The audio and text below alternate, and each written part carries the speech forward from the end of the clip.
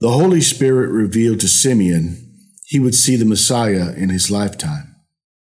Although uncertain about how Christ would appear, I doubt he expected an infant. However, when Joseph and Mary presented their new son in the temple, something changed. Whether it was a radiant glow or his heart pounded, we don't know, but Simeon did. He cradled Jesus in his arms and said, "Sovereign Lord, as you have promised, you may now dismiss your servant in peace, for my eyes have seen your salvation, which you have prepared in the sight of all nations, a light for revelation to the Gentiles and the glory of your people Israel." Luke chapter 2. In that moment, something changed.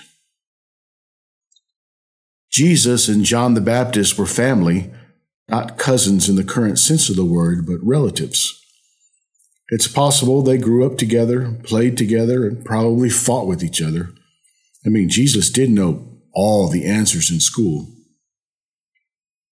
When John was baptizing in the Jordan River, he saw Jesus coming toward him and said, "Look, the Lamb of God who takes away the sins of the world."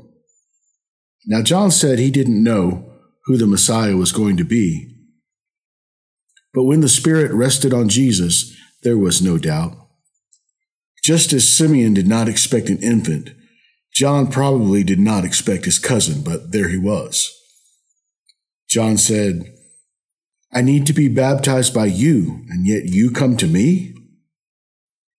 Jesus replied, "Let it be so now. It is proper for us to do this to fulfill all righteousness." Jesus said it had to be that way.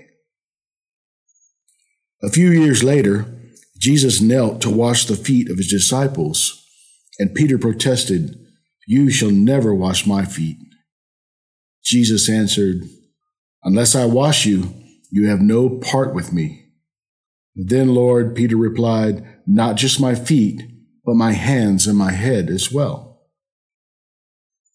Again, Jesus said it had to be that way. I don't understand why we face pain or illness and earthly death.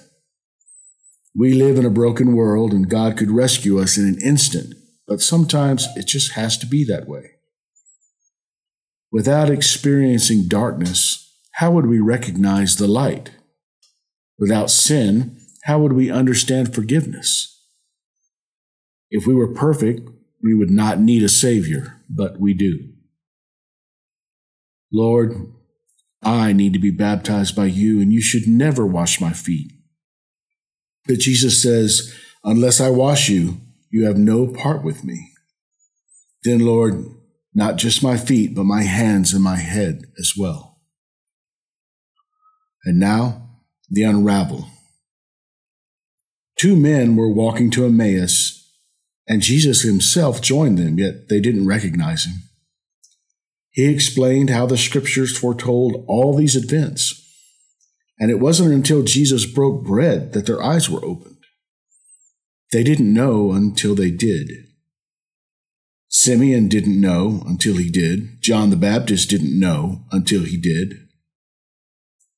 We too walk our own roads, travel our own journeys, doing what we feel is right, unaware that Jesus is walking right alongside. Then our eyes are opened, and we see what we didn't know until we did.